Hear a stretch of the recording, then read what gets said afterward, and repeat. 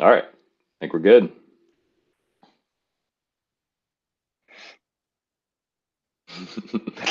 Well, welcome. All right. So I'll kick it off. I'm curious about thoughts on Bitcoin. Price point, I think we're at about 55,000 right now. What do you guys think? I'll kind of start it off. Long Bitcoin have been for a long time. So I think we're on the run to 100K. Where exactly we are on that run to 100K, I'm not really sure.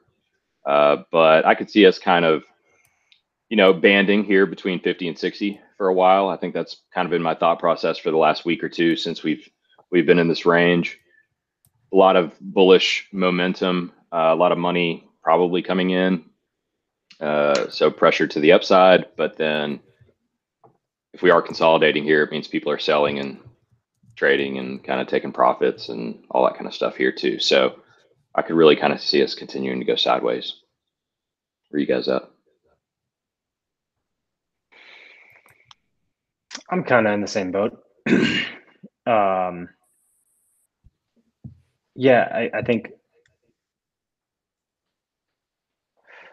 I want Bitcoin to consolidate.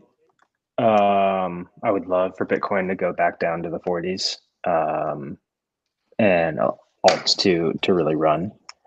Um, but the way I'm seeing it right now is Bitcoin looks really bullish, um, and so I could definitely see us keep running. Yeah, if you look at the accumulation distribution, like along with the price and the volume, it's like it's still in a bullish accumulation trend, like a super bullish accumulation trend. So like we still haven't seen a blow off the top.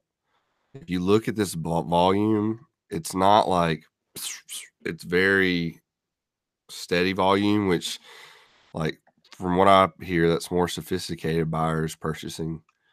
And like I just don't know if like a lot of people think that we're gonna like either not all time high and then consolidate down, or that we're gonna just barely peak. And then there's also people that think that we're gonna go to like 82. I don't know, like I don't know, like I think we go higher, but I don't think we hit 100K until maybe like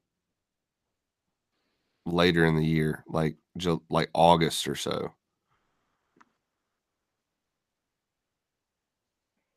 So Tyler says we hit 100K in August. Ro, when do we hit 100K? Um,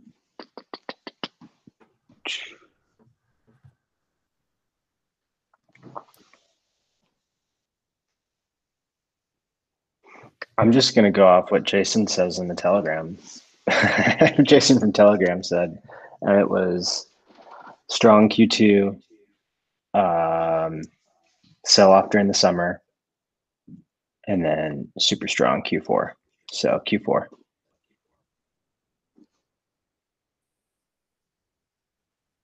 Okay. I would say, yeah.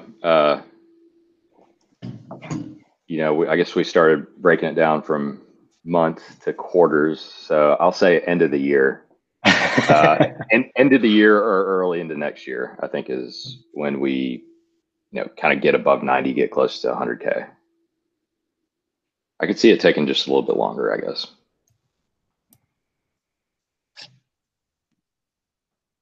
Yeah, I think like a lot of tops end up happening November, December. The $1,000 top in 2013 was November. The 20,000 top in 2017 was December. Um, I think that generally makes sense. Maybe a little bit earlier. Maybe it won't follow that pattern now that institutions are in. Um, but but yeah, history has a way Yeah. of repeating itself.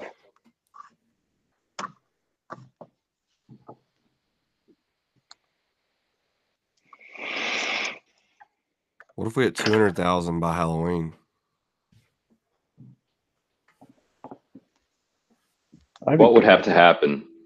what would have to happen for us to hit 200K? Well, sounds like they're about to announce Larry Ellison's purchase. That rumor is like circulating hard right now. It's around 72,000 Bitcoin.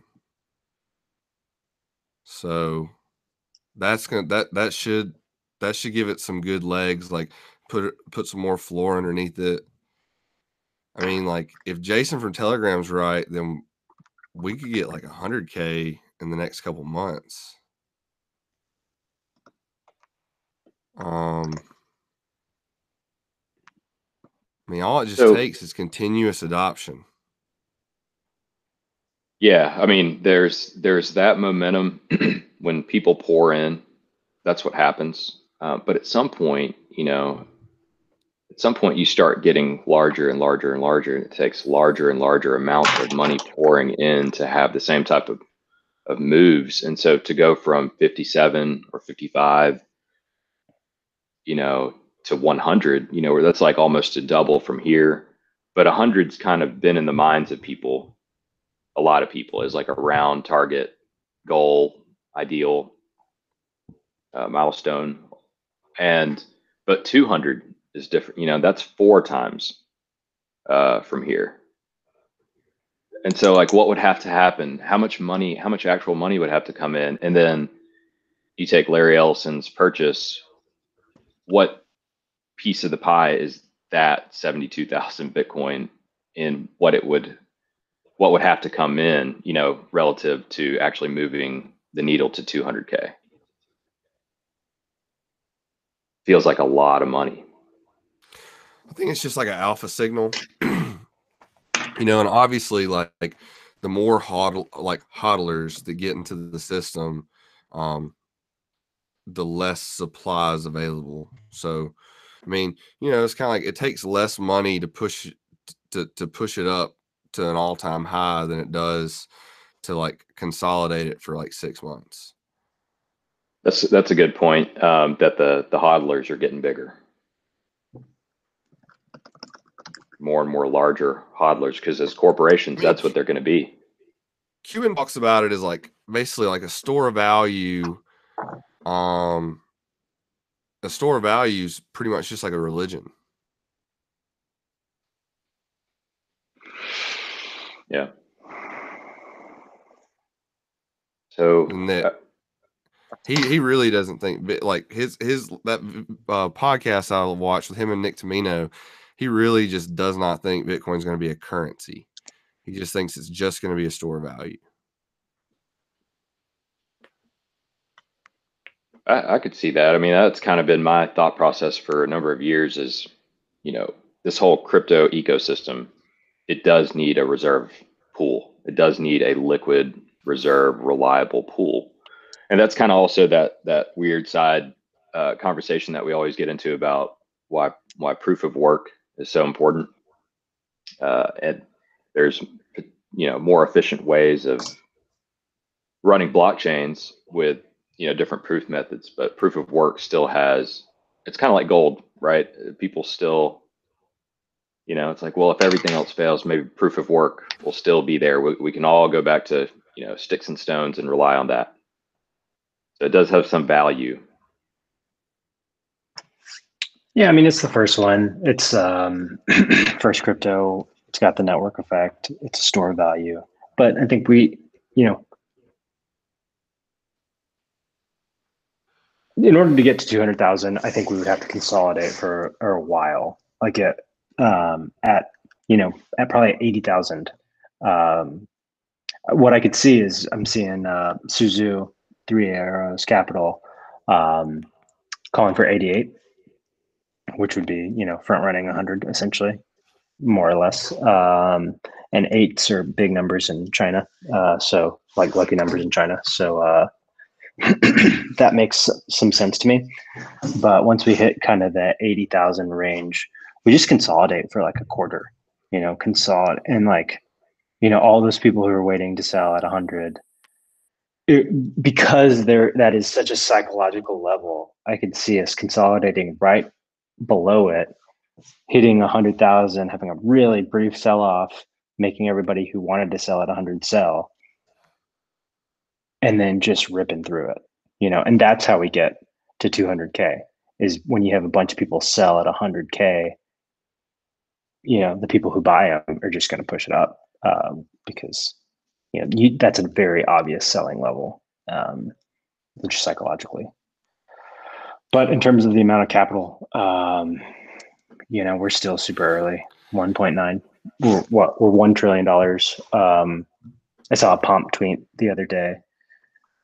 The Federal Reserve or the government just basically said, "Hey, we're going to print $1.9 trillion and send it out to everybody." And Bitcoin's only $1 trillion. That whole thing just doesn't really make sense. So, more quantitative easing, more relief. It's just it seems easier and easier for Bitcoin to ultimately hit 200K. Just the further we go along. Well, and CoinShares, one of the biggest holders of Bitcoin, they're getting listed on the NASDAQ like today. That just got announced like last night or whatever. And you're going to start seeing money, start to move from some of these traditional into like holding CoinShares. It's going to force Fidelity and all these people to pull the trigger. And like, what is 100,000 Bitcoin Fidelity? Like, it's still a lower market cap than some of the stocks that they trade. Like it's not a lot. It just feels like a lot to us because we've been here for so long. But I mean, I don't know. I mean, I think that like what Rose said, that like the way you get to 200 is you get a lot of people who want to who think that they're going to sell it above 100, and then it wicks 100 and they never get a chance to, and so then they're afraid that scam's over and they're selling at 99, 98, 97. They sell it all the way down to maybe like in the 60s, and somebody's going to be picking it up the whole way. Somebody is. I mean, billionaires are in now, right? Like, this is a different game. It's a different game. It's a very much more sophisticated game than it's ever been. Yeah. But that being said, I think I'm an ex-ETH maximalist because like if billionaires are getting in, they're gonna want to know more than just, okay, Bitcoin's cool. Once they find out about ETH and then people explain to them like the EIP like that just went through or is about to go through, man, like 25K ETH, here we come. Woo woo. Well, the billionaires are already starting to move into ETH. We know this, and it takes a while before they start pumping their bags and coming out. But right now, it's like the billionaires have been in Bitcoin, right, for a little while, and so now you look at mainstream media and you look at kind of the followings and stuff like that. It's kind of like pick your favorite billionaire, But yeah, so what happens to ETH? What happens to all the other stuff? At what point? Yeah, at what point does like the rise in Bitcoin, whether it is to 100 or 200, at what point do we start to see a lot of things happening, more money start flowing into the alts? Yeah, the thing I'm worried about is like Bitcoin has this global narrative of having been around. And, Ethereum is kind of there, but it's nowhere near close to like Bitcoin. Bitcoin is like the McDonald's of restaurant franchises. You know about Subways, you know about Burger Kings, you know about Wendy's, but like you see those golden arches and that's fucking Bitcoin. So that's the thing I'm worried about with Ethereum, specifically on the ETH-BTC ratio, is that Bitcoin, because it has this, limited supply, because we're so far along in the halving cycles, and there's only like 2 to 3 million that will continue to be converted mined. Yeah, I could just see that being a huge driver into Bitcoin being the one that really runs hard first. which is, like that's what's happening. But really drying up a lot of the capital in alts, like really pushing BTC ratios down. And we're kind of starting to see that a little bit now. Specifically, Litecoin is definitely not looking great. There's a lot of alts that are, making new lows on their Bitcoin ratios. And so that's kind of my biggest concern right now is Bitcoin really starts taking off and just crushing all alts. That being said, I do agree that Bitcoin is a store of value, and that's what it's created to do. While Ethereum actually has other additional use cases like generating additional yield. But it's only a matter of time before Bitcoiners can start to participate in DeFi. They're building all of these cross-chain swaps, and these protocols that allow you to hold your Bitcoin basically on Ethereum, and that's, I don't know how helpful that is for Ethereum. Well, Ethereum's kind of where everything's being built, right? Like the reason there's high gas fees, it's kind of like high taxes in a busy kind of like where a lot's going on. And so in order to get things done, you deal with high costs. And I think that's what we're seeing. But it is kind of like a bustling ecosystem, right? And with Bitcoin, it's kind of like a HODL mentality where, it's a little bit more efficient that way. So, we are seeing a bunch of different, chains that provide a lot more flexibility. But with whatever's happening, like businesses are being built in the ETH ecosystem, and that'll bleed over, right? That'll bleed over to other competition and other efficiencies, and who knows who the winners of that will be, or whether everybody will be their own winner. In some degree, it kind of seems like a Google, Amazon, Facebook, Microsoft type of thing could be happening. But that's really what happens over and over again in these phases and platforms. You have kind of you have that process happen over and over again. So that's super interesting because it's where everything's happening. It's where all the money is flowing into. But the economics of that ecosystem are really challenging because money's flying everywhere, and everybody's kind of like, all right, cool. This is all great. This is all fantastic as long as there's no double spend, and that's the thing. There's just a lot going on. A lot of things are being built on the free leverage tools that are there. So, a lot of this stuff we'll have to kind of face the wind test at some point. Yeah, it's just pretty disconcerting right now. How everything in this space is open source, almost everything, and basically a BSC, Binance Smart Chain, which is a clone of Ethereum. However, and then you have Solana, which is doing its own kind of thing in the back.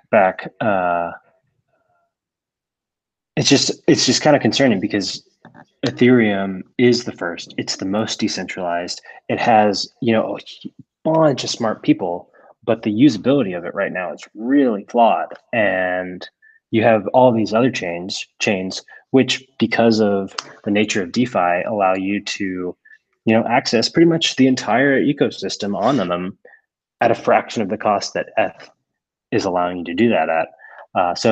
And especially in this moment, at this moment in time, with everything going on in crypto, Bitcoin soaring past 50,000, just this national global narrative, you have Nigeria ditching its own currency, like you have all of this momentum, and it's just like, as an ETH maximalist, it just sucks because this is your prime opportunity to really go, and your competitors are just eating you and just leaving you in the dust right now.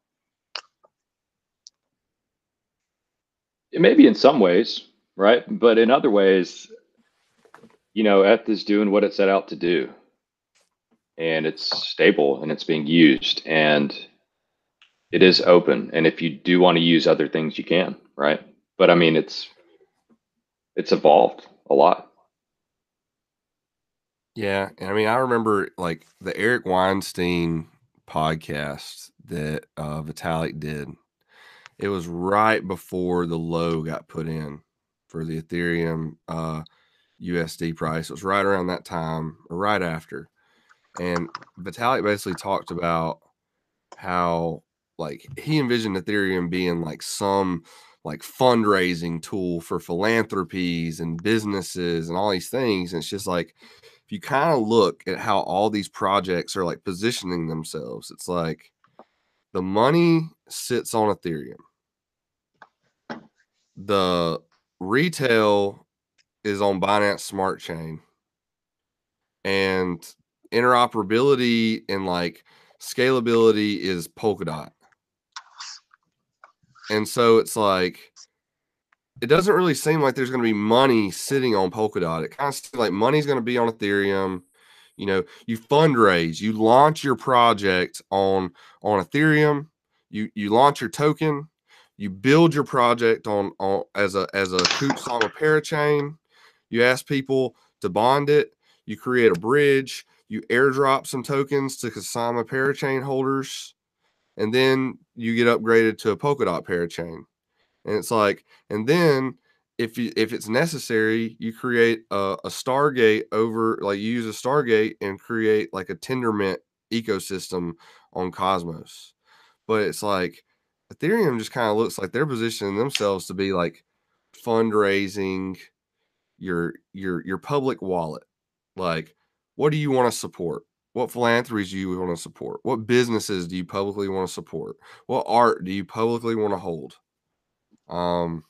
Yeah, I think that if you're you want to absolutely. have some type of security, you're gonna have to use like a layer 2 solution. Yeah, it's one of the like because of how transparent the chain is. I totally agree with you. It's even more transparent than Bitcoin. So, um, yeah, no, that all makes sense in my mind, Rishi. Yeah. Well, I want to ask you guys this: what do you guys think about Cuban? I mean, he's coming out of the. I guess he's been quiet for a little while, but he's coming out full, doing the rounds on all the alt talk channels and everything like that, and pumping Doge. Mavs, man, largest merchant of Doge. Is Doge mainstream now? Like, is Doge like a new currency? You want to? Doge is mainstream.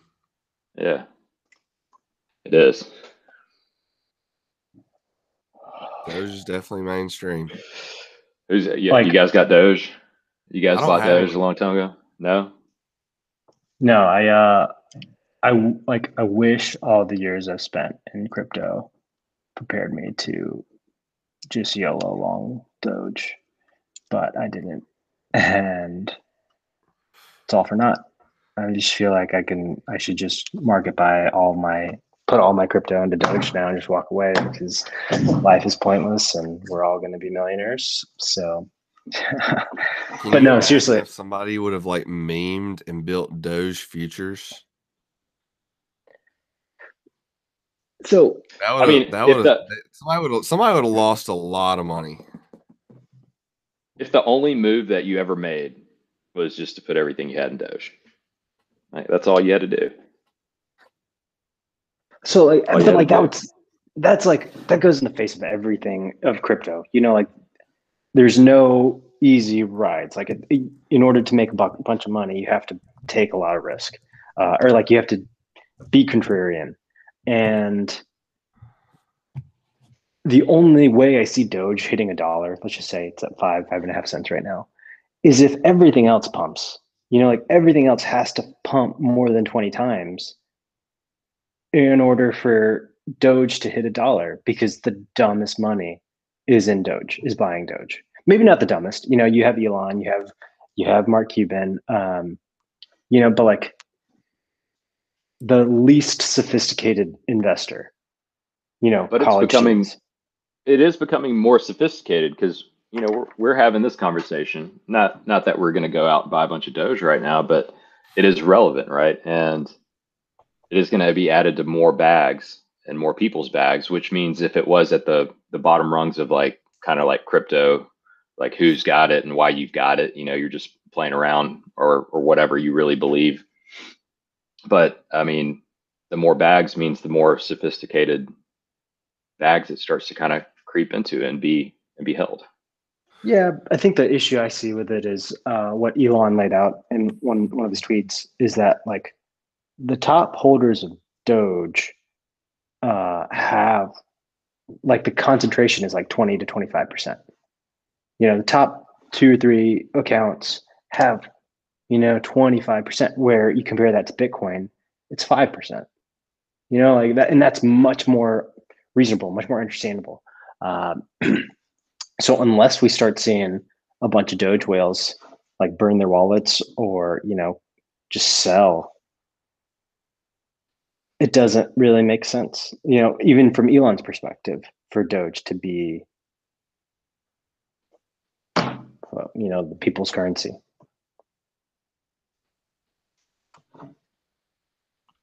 But it is interesting because Bitcoin has priced people out. Ethereum is pricing people out as we speak.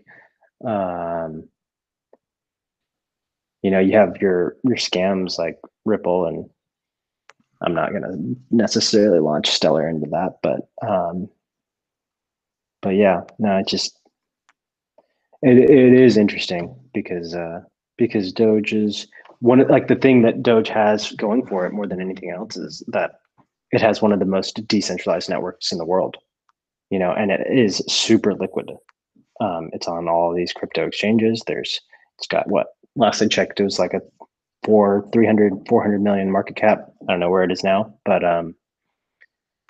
you know, it's got enough liquidity minus billionaires for it to have, you know, plenty of traction. But anyway, I don't want to keep talking about Doge. Well, I do, because here's the thing. Like, if it is widely distributed, right, as a crypto asset, if it's just widely distributed, like you said, and if it's liquid, it's been on all these exchanges for a number of years, nobody really took it seriously. Let's just call it monopoly money. Well, if one day everybody that's part of a big group is like, well, we need our own currency. Let's just go jump on this thing that nobody takes seriously because there's plenty of it, and we'll just start using it as currency. So like, what if the Church of Scientology was just like, okay, Doge is our new currency. Well, then all of a sudden you're bringing real, like a community's real value and purpose to something that exists as a skeleton for anybody to easily adopt. If it is that liquid, and if it's everywhere, and if it's already compatible, and it really is like a currency or an exchange of value. So what's to prevent Doge from taking off once somebody gives it, Doge or anything, once somebody gives it like a purpose? And that's kind of what Elon did, is he just kind of amplified, well, the message was, if people want to use it as a currency, it's a currency. If people say it's a currency, if enough people do, it is. I mean, yeah, that argument is the whole Bitcoin argument. If enough people say it's worth this, then it's worth that. So there's nothing stopping that from happening. So that's got to be the next big thing, you know? Like, and that's the thing. It's like, no, like Bitcoin's already like going to Doge.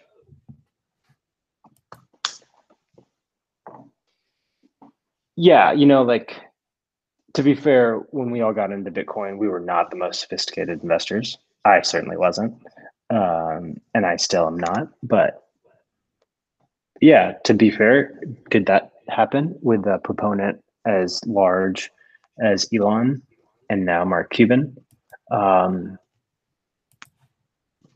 Yes, it absolutely could, but I would need to see, as everybody else would, like a real world value attached to it. Just because Mark accepts it at Dallas Mavericks games doesn't really mean anything to me because they go through BitPay or something like that that automatically converts it to USD. Um, I don't, correct me if I'm wrong, if you guys know differently, but that's what 95% of retailers do. So it's not like they are long Dogecoin by accepting Dogecoin as payments. Elon, on the other hand, he's publicly come out and said he's like, whatever. But yeah, no, it's not like, in my mind, that they are backing Doge with real world value right now.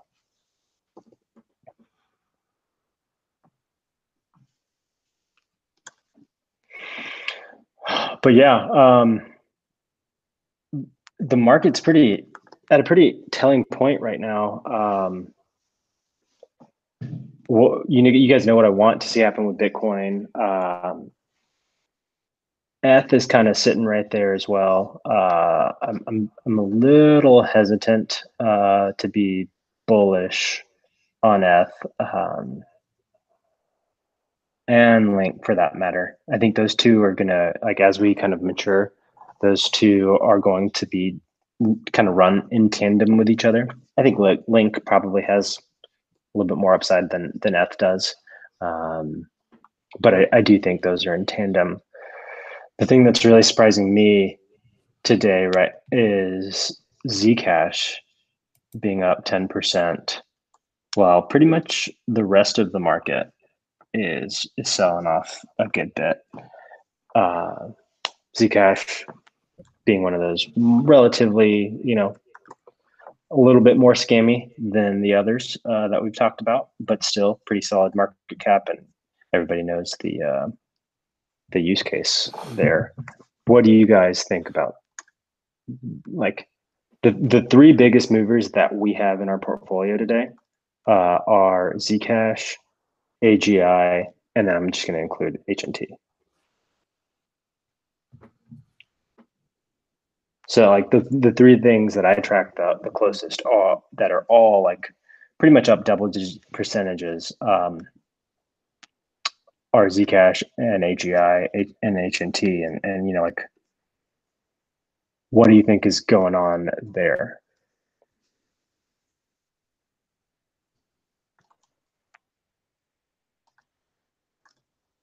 I'll just go ahead and just give you guys my thoughts. It seems like these smaller coins, not these micro caps or low caps even, these small coins are that actually have use cases that haven't fully been, fleshed out, are starting to see some prominence, and we're starting to see some, at the very least, USD flow into these currencies. But yeah, it's pretty surprising to see Zcash specifically pump while Litecoin is making new all-time lows versus Bitcoin. Yeah, that to me is pretty interesting. So Tyler, I'd be curious to get your thoughts on like what's going on with Litecoin. Like what do you see going on with Litecoin, and then also like, if you can just talk about the majors, I'd be curious to see what you think about that. I don't know what's going on with Litecoin, man. I mean, honestly, like, it should be going up, right? Like, it's got a very distributed hash rate. It's got a lot of like support behind it. They're implementing Mimblewimble, so it's going to be a proof of work privacy coin that has a strong distribution and is already listed everywhere. It's, I think it's supported by like PayPal, I believe. It's listed on Bloomberg. It's listed everywhere. I mean, the Coinbase IPO is about to make Charlie Lee and all of his like buddies from back in the day billionaires. So I don't understand.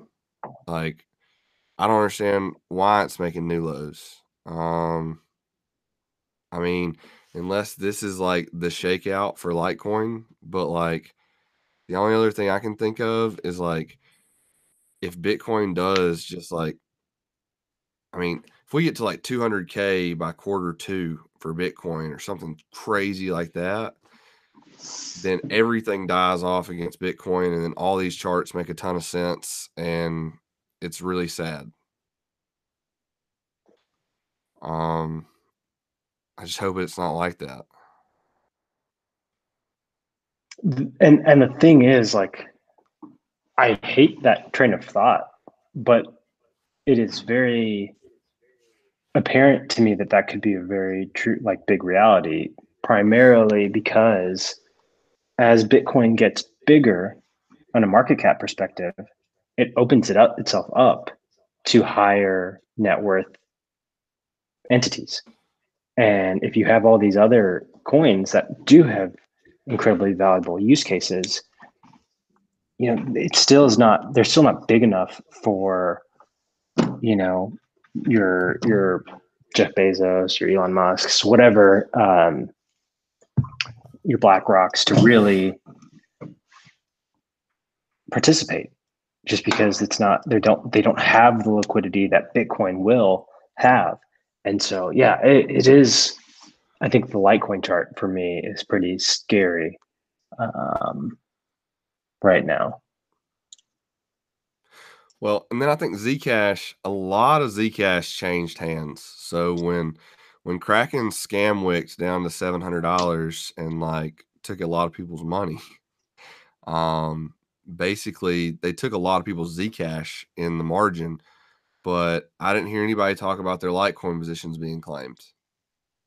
So, you know, it could be that enough Zcash changed hands that like market makers happy.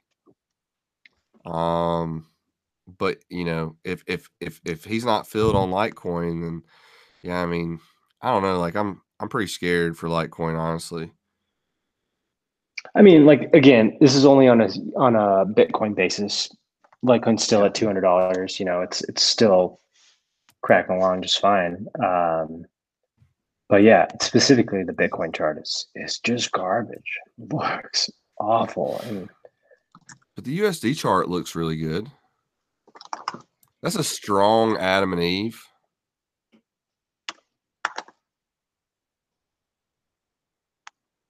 Eve's got like a third lip though. It's one of those. yeah, no, I mean, it doesn't look bad by any means. It's just,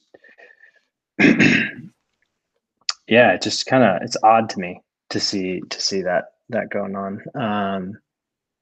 But then the other thing I think about is that like emotionally, like what we're talking about right now about like, oh man, like Bitcoin could just go crazy and we could just like all these alts could just die, and it's just like usually like that's where you close a trade and that's like the bottom, you know. Mm-hmm. Yeah.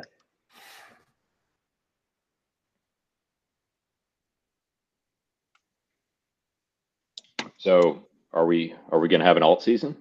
Is this going to be an alt season like other alt seasons? Is this going to be the alt season of all alt seasons, or what's So happening? like I've got mixed feelings because like my gut feeling was that we got an alt season February, March, and that was going to be it for the year, and that we weren't going to get one. And some people could say, well, you did get an alt season February and March. You should have just invested in DeFi.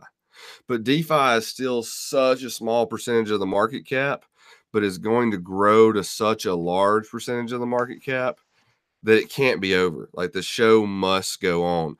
And so I do think that there's got to be a couple of liquidity events, right? Like, and alt season usually happens before Bitcoin makes its like final leg.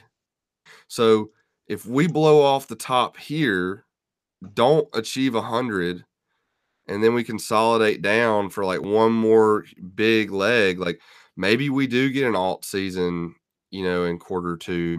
Maybe we get an alt season later this year. Like maybe the alt season starts in April and lasts all the way through Halloween. Like, like I don't know. But like people need Bitcoin. Like rich people need to get Bitcoin. And for that to happen, they need liquidity, right? Like you're not going to just, if you're rich, you're not going to, eventually you're not going to be able to just get Bitcoin against the USD pair without creating terrible slippage. So you're going to have to rock some of these majors tremendously. And I think that that's what we've been seeing is like these big boys have been accumulating these majors. And like everybody thinks that like these things have been going up because the prices are like people are going back into them. And no, like these big boys are accumulating these majors because like that's the only way they're going to be able to get their Bitcoin. It's the only way. One thing I do want to, you mentioned something with DeFi, and it all ties together. It's like,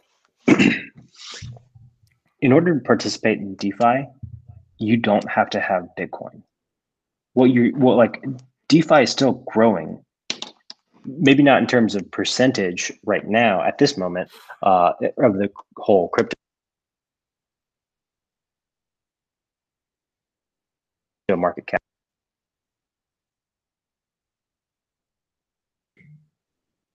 Can you hear me? We can now. Interesting. I don't know what just happened. They don't want you leaking alpha on DeFi, bro.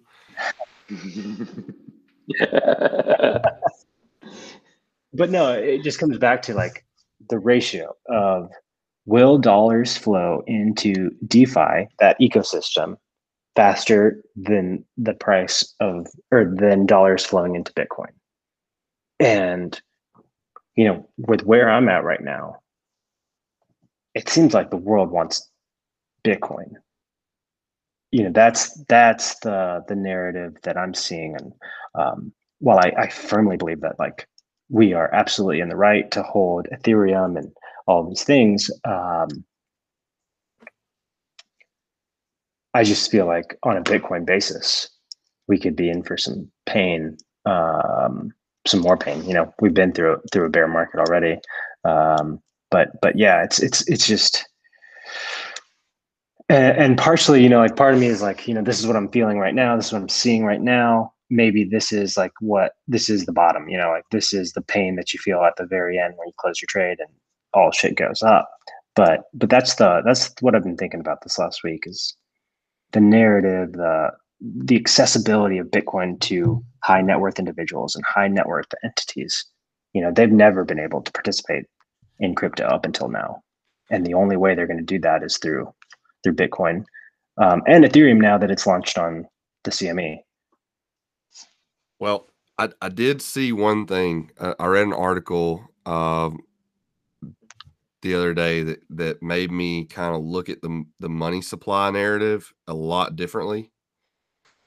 That yes, we did print a ton of money, but the thing is that a rule was changed. So before we printed all this money, banks were not made to keep reserves on hand to cover the savings accounts because you can only withdraw from savings accounts 6 times per month. So that rule was changed to where now you can pull from your savings account freely, but banks must also keep that money on hand. And so all of that money was not there, but was in circulation. So a lot of the money printed was distributed to the banks to back savings accounts. And so really we were just we had our circulating supply was leveraged. And now it's just deleveraged. It's not like we just created this money out of thin air, which we did, but it's really just like instead of like margin calling our money they like reverse margin called us. They like just like here, we're gonna cover all your equity that you're down in the trade. Yeah, they refunded their account. So that's kind of bullish for the DXY. Like if enough people like get on that narrative.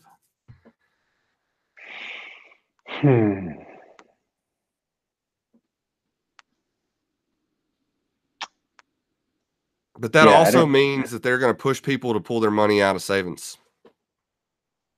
So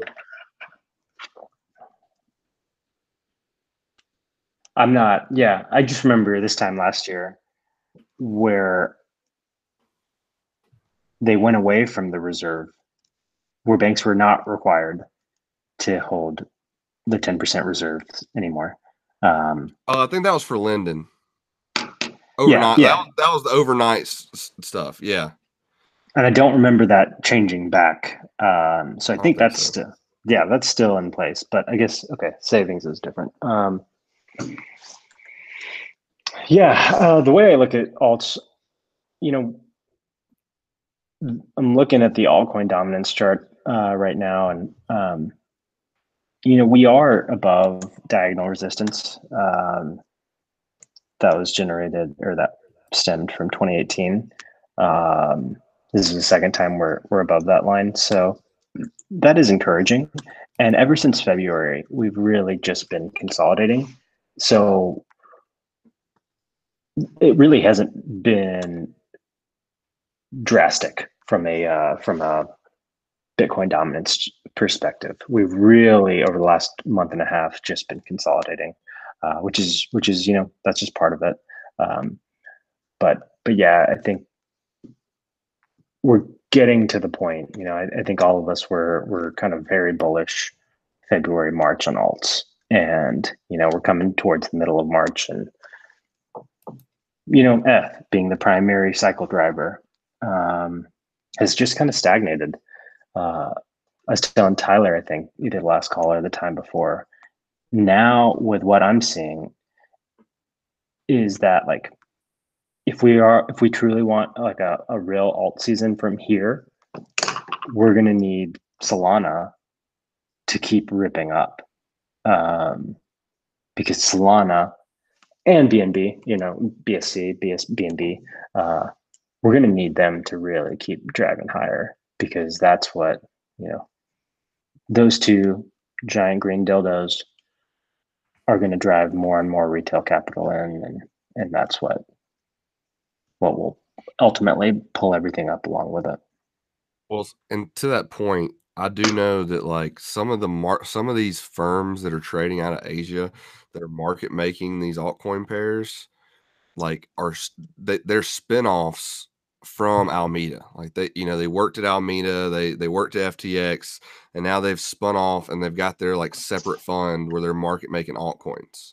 So you got to think like, if they're from Alameda, where are they're gonna be pulling their profit into from altcoins? Like, they're gonna pull it into Bitcoin, but I would imagine they're also gonna put it in Solana. They're gonna put it in Radium. They're gonna put it in FTX. They're gonna put it in Serum, and just continue to try to put money into that ecosystem. Yeah, I mean, it's still brand new, relatively, and it's got a huge.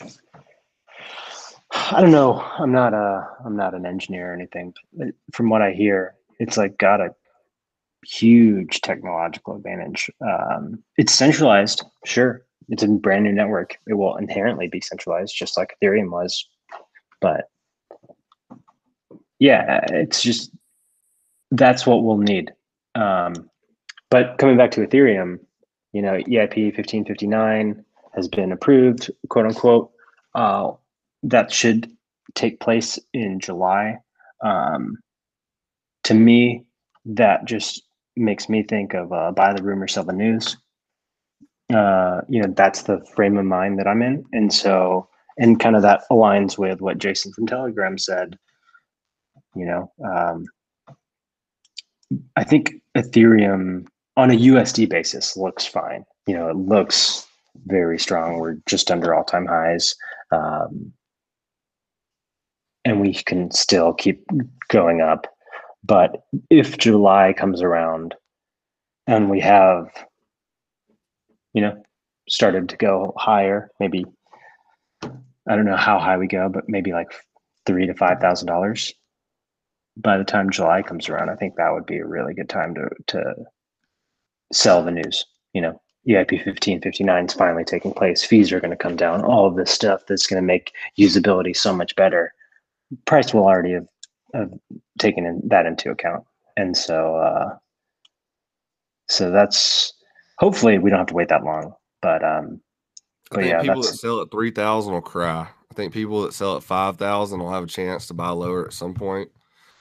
I think people that sell at 3,000 will eventually cry.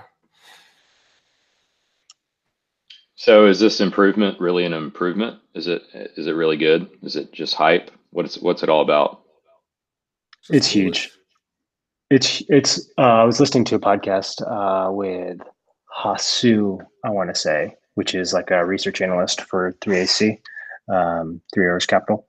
And he was describing it as the biggest change to an existing blockchain that has ever taken place.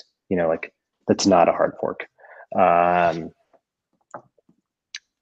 so, yeah, basically Ethereum transactions right now consist of a base fee, and that base fee is able to be manipulated by the miners. And so now we have really high gas fees, right? That's just kind of how it goes. What EIP 1559 will do is it will split any transaction into a base fee and then a what's it called? A kind of tip. I forget the exact term. A miner tip. And whereas the entire base fee currently goes to miners, the base fee will always be burnt. So that has huge implications for the tokenomics of Ethereum, which has an unlimited supply cap. But what they're saying is that given the volume on the current blockchain, that will make Ethereum a deflationary asset, because every transaction, a portion of Ethereum will be burned. And so, to have something like that come out on the second largest blockchain in the world that has already existed for 3 to 5 years, however long, it's crazy to just kind of think about. But it, I think, would be super beneficial to ETH holders, to users, and basically, while the transaction fees can be variable and will go up and down, that'll generally only happen when the network is super congested, and it will be much more predictable conducting transactions on the Ethereum blockchain. Questions?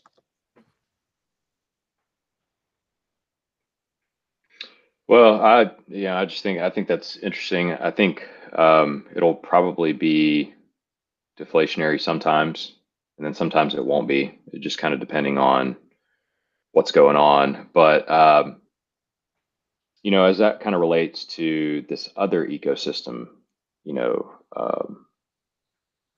like the other liquidity chains that people tend to flow from Bitcoin into Ethereum. And then now you're seeing, okay, well, Ethereum's gas fees are really high. We can do a whole bunch of stuff on all this other stuff. And so you go from Ethereum into that other stuff. And that's what you guys were just talking about. Like, we really need for that stuff to really do well, because it's all kind of still built on and based off Ethereum. And so it's kind of still the flow of money. And I think that it's new, it's young. DeFi is still being experimented with, and whatever is going on there is going to be put to the test.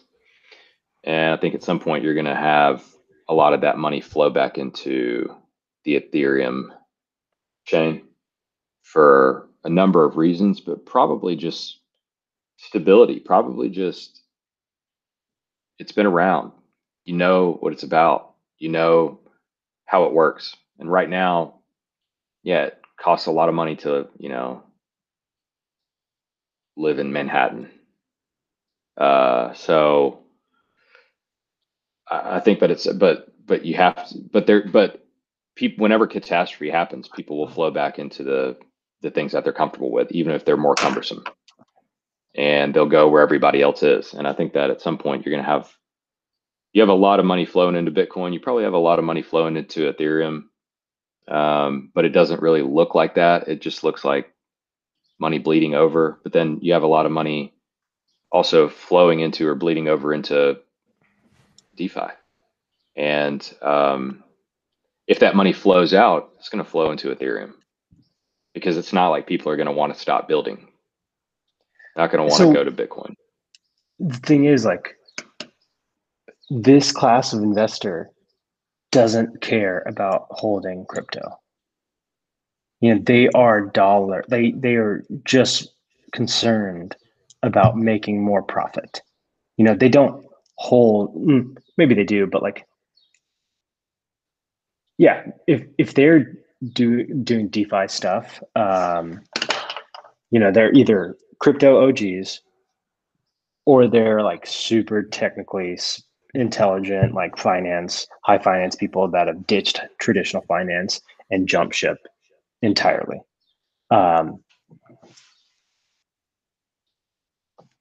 And yeah, I just think like US dollars, people will like, fiat might be dead ultimately in the long run, but there's still decades where fiat will be around. Crypto is not ready to take on all the money in the world. We're still very far from that. So I just feel like all of this money flowing in and out of DeFi will flow back out to dollars. It's not necessarily going to flow back into Ethereum. Is just what I'm saying, because, and I totally understand your argument, and I would say like that money could definitely flow back into Bitcoin for sure, because that has the narrative of being the global reserve currency. There's limited supply, all that stuff. But I don't know if I agree with that money necessarily flowing back into Ethereum. Although I totally think that DeFi is a product of Ethereum for sure. I guess my argument to that would be, look at the stablecoin market. So if you just look at the stablecoin market,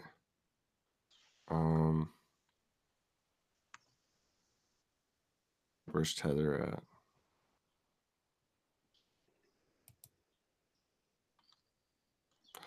There is $38 billion in Tether. There's $9 billion in USDC. That's $47 billion just in those like two stable coins. So, I mean, I would say that a lot of the stuff in DeFi, like those people are holding dollars already. Like, they're only going to provide sell pressure for the yield farmed assets. I don't think they're going to provide a lot of sell pressure for ETH. No, what I'm saying is I don't think they'll necessarily put their profits back into ETH. Not that they would provide sell pressure. Yeah, I don't know enough to like agree or disagree with that. But I mean, I think my assumption would be that like eventually some of that money that's in Tether and Binance USD, because there's $3 billion in Binance USD. So we're looking at like $50 billion in just 3 stable coins. It's like my assumption would be eventually that $50 billion that's already in the crypto market and crypto comfortable is going to eventually flow into some of these protocols. But I I mean, I could be like wrong. You know, like the people with the $50 billion could also have $100 billion worth of, you know, other cryptocurrencies.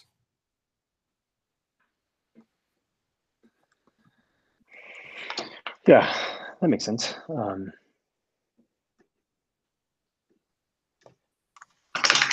Yeah, we're still a couple years out from Ethereum 2.0. It is interesting to see.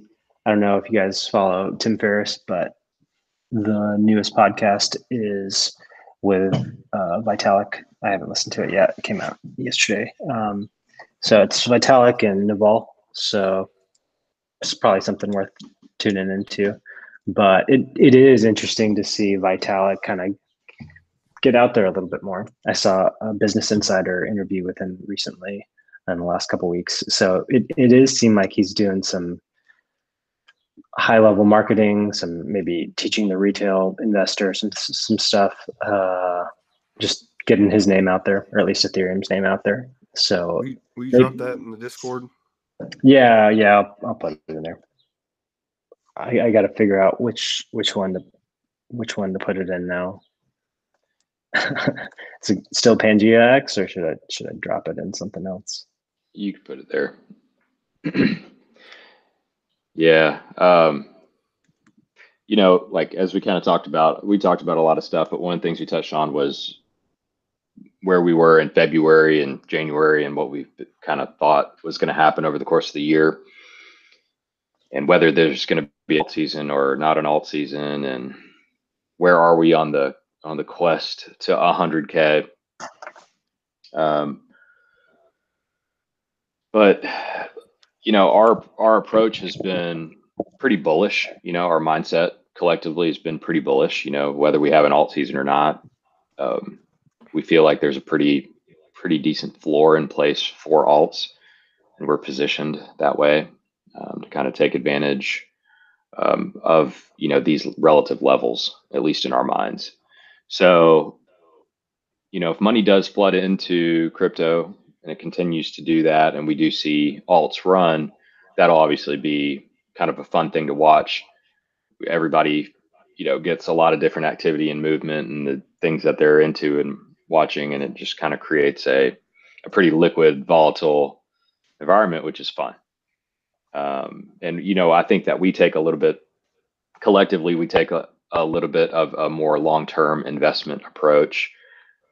One of the ways I like to think about it is, you know, it's not that we don't think about things in terms of trades.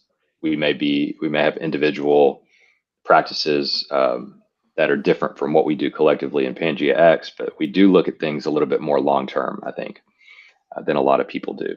And that's notable by the fact that we've been in crypto for a long time, and we've had our eyes on Bitcoin for a long time. We've been in the game for a long time.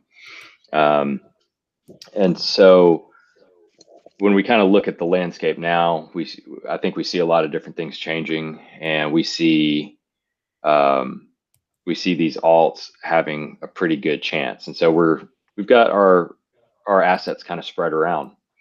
And whenever that happens, whenever the rise kind of starts to happen, you know, it's either going to happen really, really quickly and we're in an alt season, or, you know, if things take a little while, we're going to see individual projects, individual coins start to kind of take off by themselves.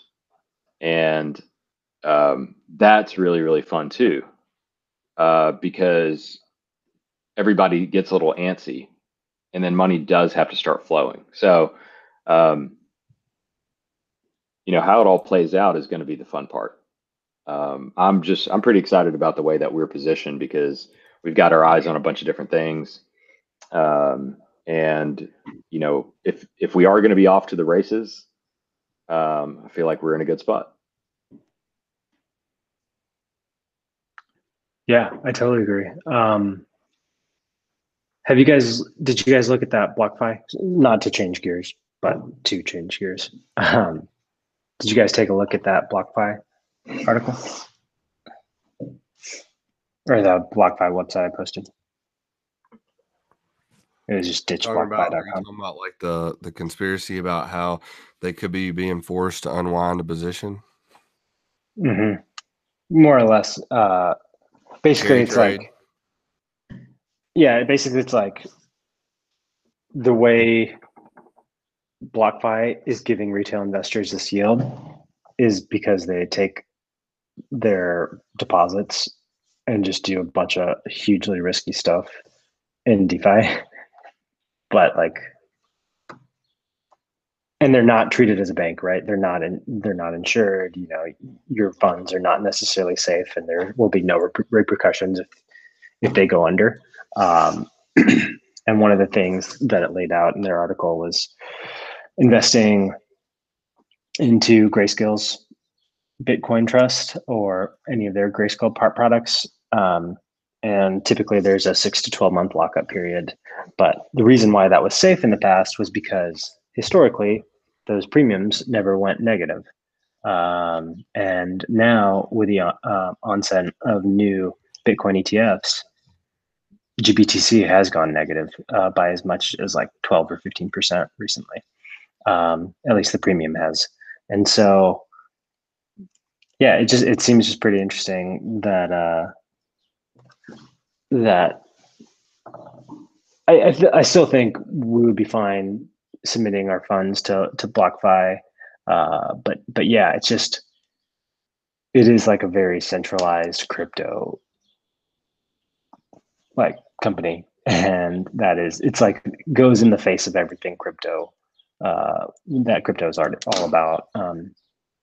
But you get a really great yield off of it, or as long as you're not depositing Bitcoin, or at least more than 2.5 Bitcoin, you get a pretty great yield on Ethereum and I think Litecoin, any USDC product. So there's that. But yeah, I thought that was pretty interesting. Tyler, have you heard anything about Mina? Derek told. Well, sorry. I was told I was just told to state like that it was possibly not something that we wanted to look into. I've heard And mixed things through my people. OTC channels. I have seen some team tokens come up for sale, which you don't usually see team tokens come up for sale in over the counter channels. But yeah, some team tokens have been so the thing is that like the idea is that some of the early investors that they advertise on their site have already flipped their tokens and are out of the position, and no longer believe in the project. So I don't know. I'm just going off hearsay, but like it really dampened my enthusiasm. That's interesting. You've heard mixed things as well, Rishi? Well, I've just been kind of looking into it a little bit here and there and just trying to get a feel for it. And, there's both sides of the coin. It's just really, really early, right? And nothing's been proven yet. And you really got to have faith in stuff. And I just haven't been able to build that yet. Well, let's just say that the person that lost faith in it has very much faith and is very active and involved in a project that we all hold dear to our hearts. Yeah.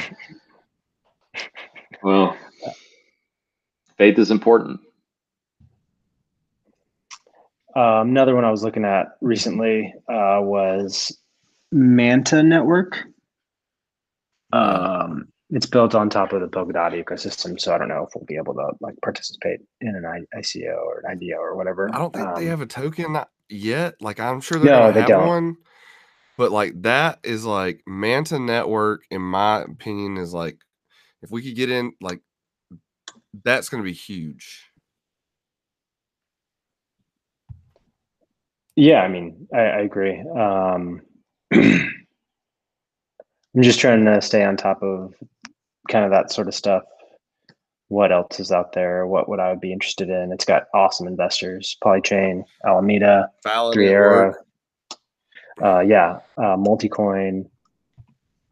Yeah, it's got everybody. So it's got everything you'd want to see to buy into it. So, you know, Maker's doing some cool stuff. Maker, yeah, they've been doing some cool stuff for a while. And then, you know, one that's supposed to be one that's going to eat like a lot of stuff is Mirror Protocol. I've seen Mirror.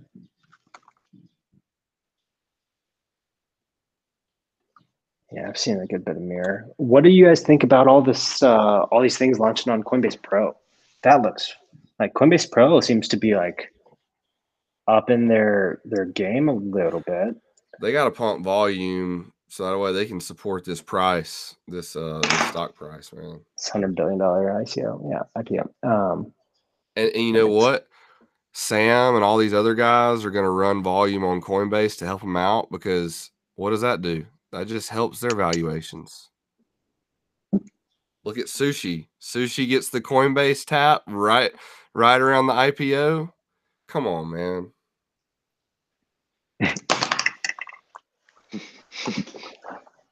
Yeah, there's a lot going on right now.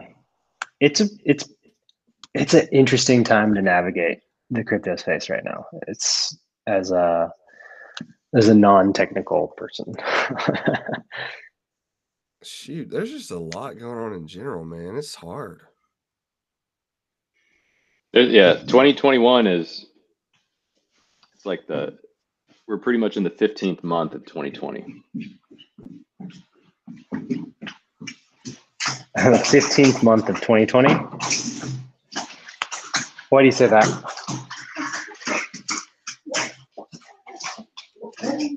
Just because it's not like anything's changed.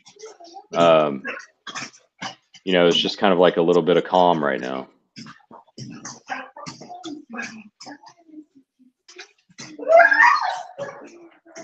I think something Rose said earlier is important.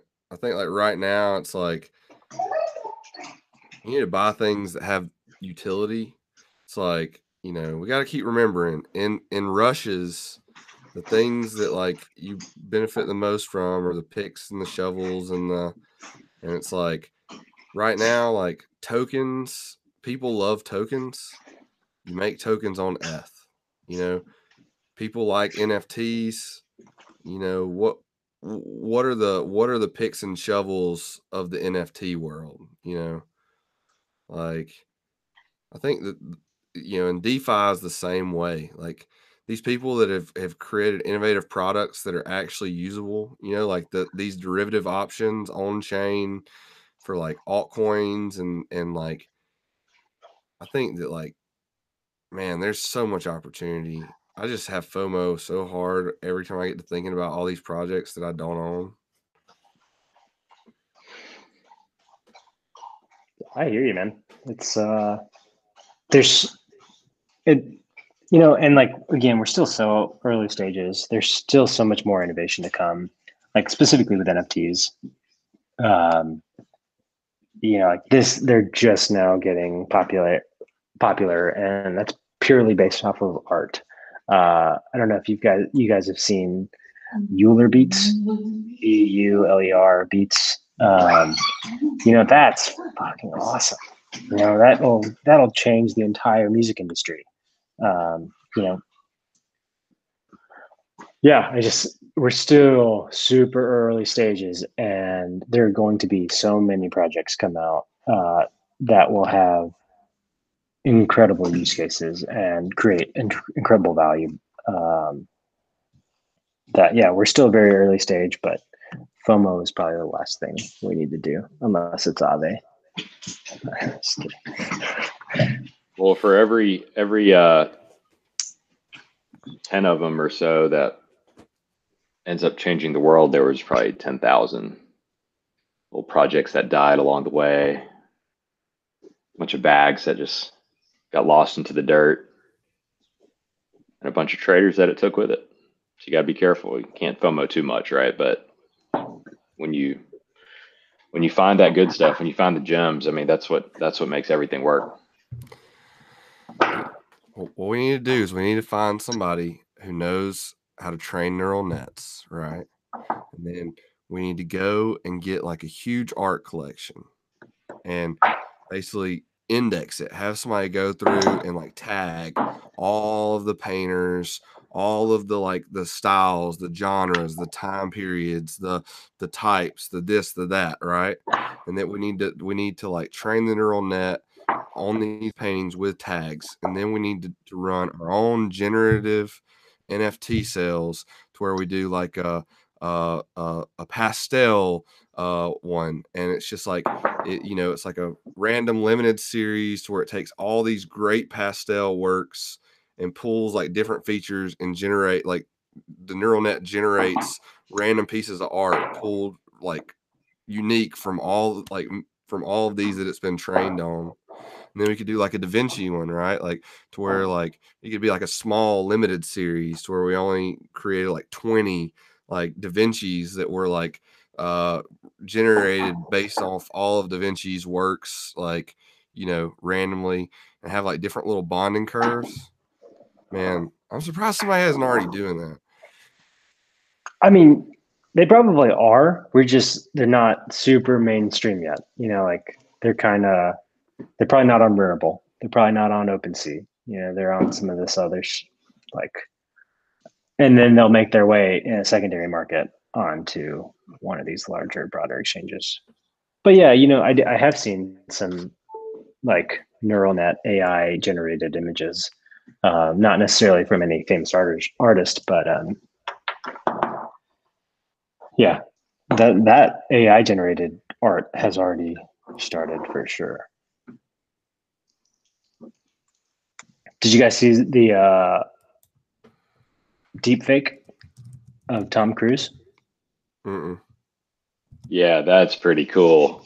I mean, scary and cool at the same time. Terrifying. I don't know how they did that. But like there's a lot of Tom Cruise footage. So I would imagine that would be like you could do a Barack Obama one. You could do a Trump one, because there's hours and days of footage, but like it would probably be much harder to mimic one of us, like.